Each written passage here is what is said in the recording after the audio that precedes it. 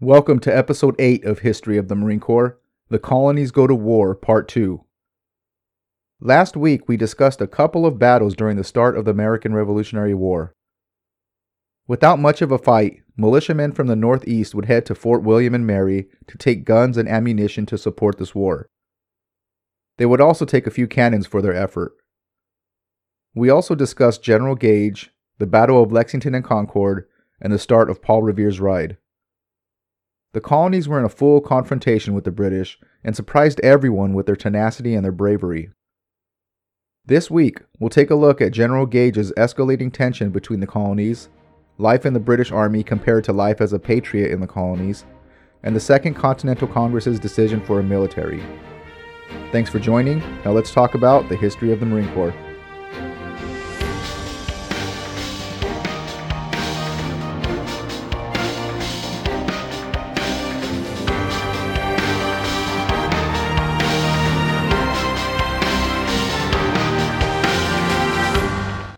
As we discussed last episode, the tension between England and the colonies have escalated to new levels. The raid on Fort William and Mary was treason in the eyes of Great Britain, and the Battle of Lexington and Concord proved to England that the colonies would not back down. Support grew amongst the colonies as more and more colonials heard about the Battle of Lexington. On April 20th, 1775, the day after the battle, General Gage woke up to thousands of colonists surrounding Boston. The numbers were growing by the hour. Militiamen were gathering from every colony throughout the East Coast with the intention of fighting this battle. As the day grew, General Gage soon found his army outnumbered. However, General Gage had two advantages over the growing militia. One was the support from the British Navy. The British Navy had ships in the harbor, and the cannons would be able to reach the militia from a distance. General Gage also had a well-positioned artillery. They were situated on a narrow strip of land connecting the then peninsular city of Boston to the mainland city of Roxbury. These two defensive positions helped with British defenses. However, the army was trapped. Militiamen cut off access by land, so the only way the army could leave the city was by boat. This standoff would be the beginning of the Siege of Boston and is the opening phase of the American Revolutionary War. For the next 11 months, both sides would be in this position, neither having the advantage to fully defeat the other side. While this was happening, the colonies were trying to figure out how to shape the disorganized militia into a disciplined army. Militia generals did not have the same experience as generals in the British Army. Militia generals experienced the militia during peace, and most combat experience was learned from books related to past battles and historic events. They were discovering that wartime logistics were burdensome, and many of the militia generals were trying to figure out how to handle the large number of volunteers surrounding Boston. These numbers continued to grow, and food, training, leadership, and discipline were all variables not considered for the gathering. General Artemus Ward was a congressman from Massachusetts and commander-in-chief for the colony's militia. General Ward missed the Battle of Lexington and Concord due to being sick and bedridden. He directed his men from his bed, but later rode to Cambridge, Massachusetts, which was a command center for the Provincial Army. Provincial troops were raised by the colonial governors and legislators for extended operations during the French and Indian Wars. The provincial troops differed from the militia in that they were a full-time military organization conducting extended operations. They also differed from the regular British Army, in that they were recruited only for one campaign season at a time. These forces were often recruited through a quota system applied to the militia. Officers were appointed by the provincial governments. During the 18th century, militia service was increasingly seen as a privilege of the social and economic well-established, while provincial troops came to be recruited from different and less deep-rooted members of the community.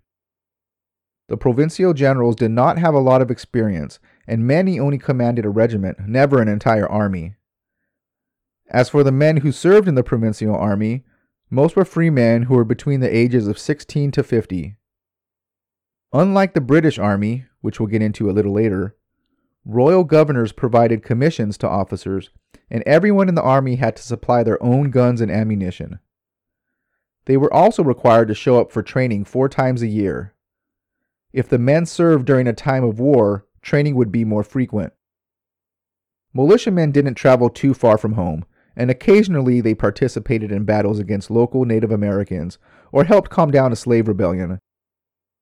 They would also provide law enforcement services, such as capturing criminals and restoring order when local law enforcement could not handle the workload. Now that the colonies were fighting with Britain, trusting royal governors to commission officers was no longer an option. To compensate, the colonies turned to a more election-type system and started voting for their officers and non-commissioned officers. And just because you were voted in doesn't mean you would stay. These appointments were not permanent. If the appointed officer or non-commissioned officer wasn't working out, they could be dismissed and replaced by a more suitable candidate.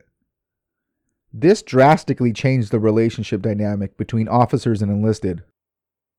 Knowing that their commission could be redacted at any time, officers were on a much friendlier term with enlisted men. At the time, it was common for officers to take disciplinary measures a little too far, but this new voting system made officers reconsider the punishment for fairness. The appointment of general officers was a little different, and they were selected by the Provincial Congress.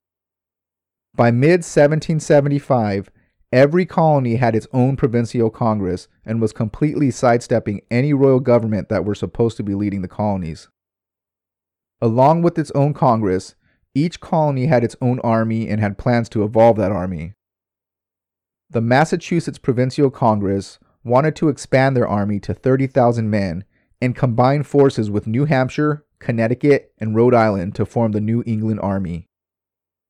However, there was one major roadblock. No one wanted to obey orders from other leaders in other colonies, and there was no way to force them to.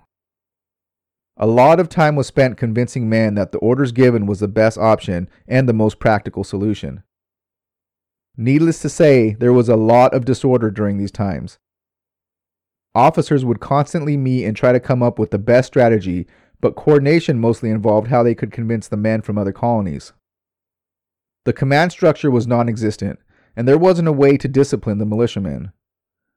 Free men made up the militia, so there was also the challenge of men coming and going whenever it was convenient for them. Men would only stay for a few days to a few weeks, and most wanted to return home when it was time to harvest or during the planting season. Sometimes they just left to see their families. It wasn't rare to see entire companies disappear because they all had better things to do. There were pros and cons with this system. Enlisted men having a say in all decisions was very frustrating and counterproductive to officers. Officers had to rely on the opinion of enlisted men, which would drastically slow down progress and sometimes turn decisions into a popularity contest. However, this structure also meant that the militiamen who did serve were extremely loyal and were fighting for a reason. They weren't there because they had to be. They were there because they wanted to be. This created a more aggressive fighter and someone who wasn't afraid to take the initiative. Entire companies and regiments came from the same town, so the militiamen serving already had a well-established relationship with every man in their unit. They trusted each other, worked with each other, and knew each other's family.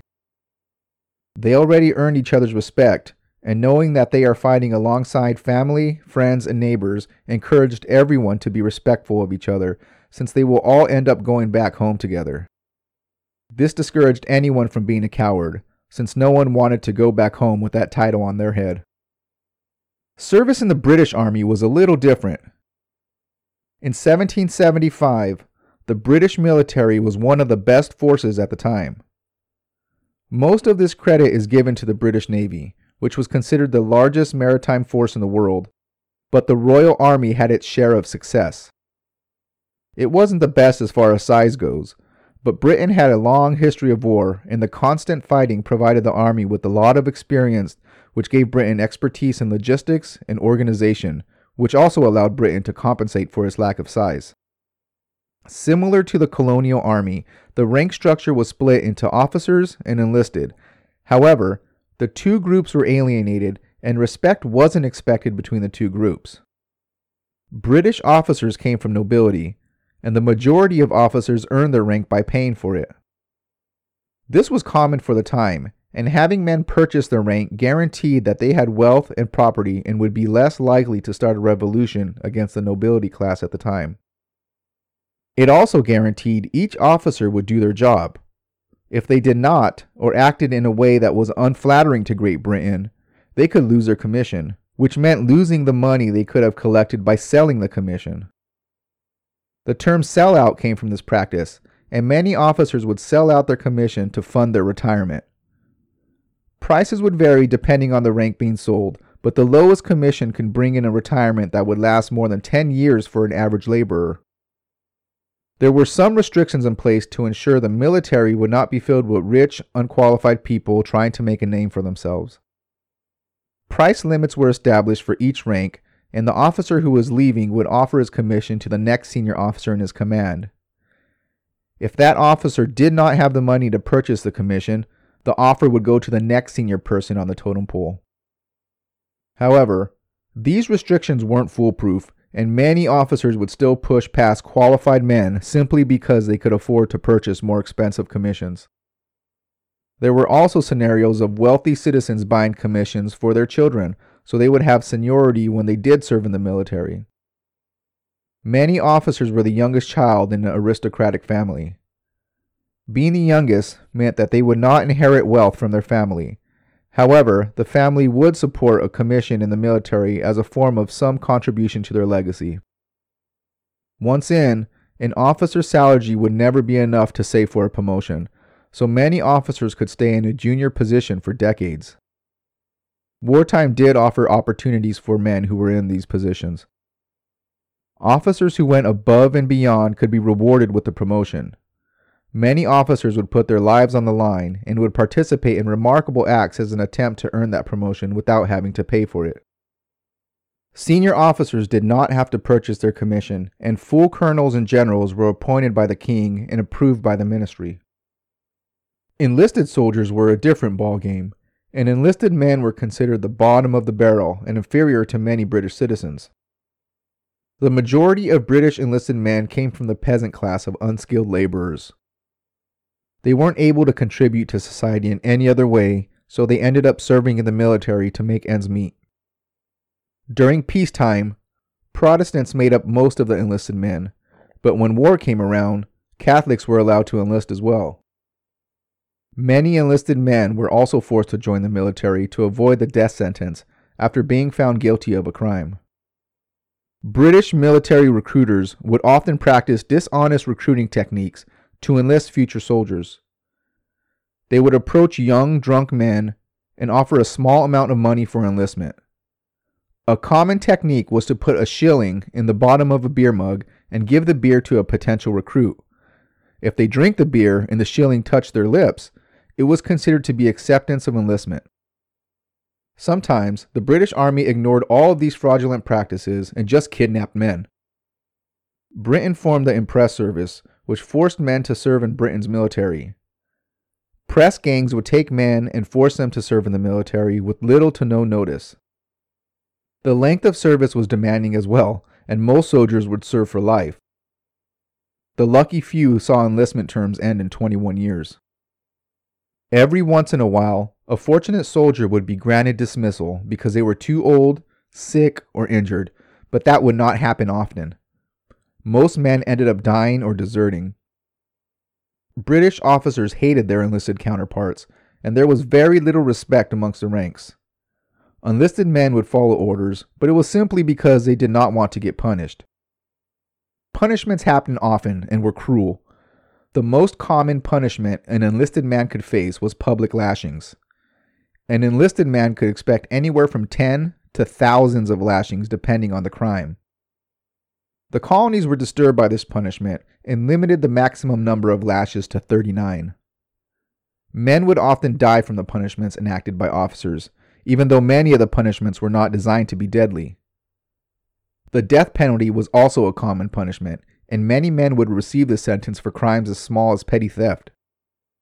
Back in Boston, British officers sent letters to their friends and families back home. There were mixed reviews on how the colonies fought during the Battle of Lexington and Concord. Some were criticizing the tactics of firing from behind defenses and running, but many realized that the militia was becoming more organized, was able to inflict heavy casualties, and had the courage to stand up to Britain. As the word of Lexington and Concord reached the colonies, it was time for everyone to decide what side they were on. Being neutral was no longer an option, and colonies outside of New England had to decide if they were to remain loyal to England or join in the revolution against tyranny. The Second Continental Congress is where the colonies would officially choose a side. On May 10, 1775, the Second Continental Congress would assemble in Philadelphia, Pennsylvania. Even though many delegates from the First Continental Congress would participate in the Second, the vision of the Second Continental Congress was different. There were essentially three groups of people in the Second Continental Congress. The first group still believed there was hope in reestablishing the relationship with Great Britain. They agreed that Parliament would hold authority over the colonies. However, the colonies would be given the right to govern and tax themselves. The second group was the most popular. However, they still did not want independence from Britain. Colonies would govern and tax themselves, still be considered loyal to the king, and there would be a new power-sharing arrangement where England would still provide protection to the colonies. The last group knew that war was inevitable, and the only option was full independence from Great Britain. As Congress gathered, the first few weeks were hectic as delegates tried to decide how to handle all the news coming in. The Battle of Lexington and Concord, the capture of Fort Ticonderoga and Crown Point by Ethan Allen and Benedict Arnold, the siege of Boston, and the tens of thousands of militiamen gathering, and now every colony had colonists forming armies and confiscating guns and ammunition from public armories. All of these events were a nightmare for two out of the three groups in the Second Continental Congress. All of these actions were an act of war, and the idea of negotiating with Britain seemed to get farther and farther away. In June, Congress decided that it needed to prepare for potential retaliation against Britain. They agreed to stand up an army of 10,000 men in Massachusetts and an army of 5,000 men in New York. Pennsylvania would also raise 6 companies of riflemen, and Maryland and Virginia would raise 2 companies each. Armies are expensive, so in order to support the colony's new army, Congress authorized raising $2 million Spanish dollars. Spanish currency was widely used in Latin America and was already circulating throughout the colonies at this time. This would eliminate any dependence on Great Britain, and the currency would continue to hold its value. In October, the Second Continental Congress also decided that it needs a navy. The intention wasn't to dominate the seas, but they did envision ships slowing down the British. The committee authorized the purchase and arming of 2 ships for this use, as well as the commission of a 3rd ship. Congress approved these actions on October 13, 1775, which the U.S. Navy now recognizes as its birthday. Congress also saw the need for Marines to man these ships, and in accordance with the Continental Marine Act of 1775, the Second Continental Congress decreed, resolved, that 2 battalions of Marines be raised consisting of 1 colonel, 2 lieutenant colonels, 2 majors, and other officers as usual in other regiments, and that they consist of an equal number of privates as with other battalions, that particular care be taken that no person be appointed to office or enlisted into said battalions, but such as are good seamen or so acquainted with maritime affairs as to be able to serve to advantage by sea when required, that they be enlisted and commissioned to serve for and during the present war between Great Britain and the colonies, unless dismissed by order of Congress, that they be distinguished by the names of the 1st and 2nd battalions of American Marines, and that they be considered as part of the number which the Continental Army before Boston is ordered to consist of. The original plan was for the 2 battalions of Marines to be raised from the existing army. When George Washington got wind of this, he had issues. The Continental Army was in a period of realignment, and Washington did not want to appoint a colonel to command the 2 battalions of Marines. He argued that raising the 2 battalions would cause the army time, anxiety, pain, and ultimately weaken it. Washington suggested that the Marines be raised in New York and Philadelphia. Congress ended up relieving Washington of his responsibility. They ordered Washington to suspend the raising of Marine battalions and order they be created independently of the Army. On November 28th, Samuel Nicholas would be commissioned and would take this role. With the Marine Corps created and Samuel Nicholas appointed, it's time to kick some ass. Next week, the Marines prepare for action.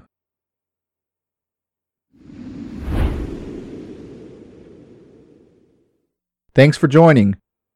Next week, we'll finally start getting into some Marine Corps battles. If you like what you're hearing, check out historyofthemarinecorps.com.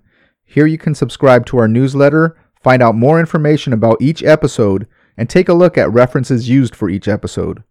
We're also on Facebook and Twitter at Marine History and on Instagram at History of the Marines. If you're enjoying the podcast, tell a friend. We count on listeners like you to share, and any help would be greatly appreciated. If you don't like what you hear, please contact us through historyofthemarinecorps.com and let us know why. I'm always looking for ways to improve. Thanks for listening, and Semper Fi.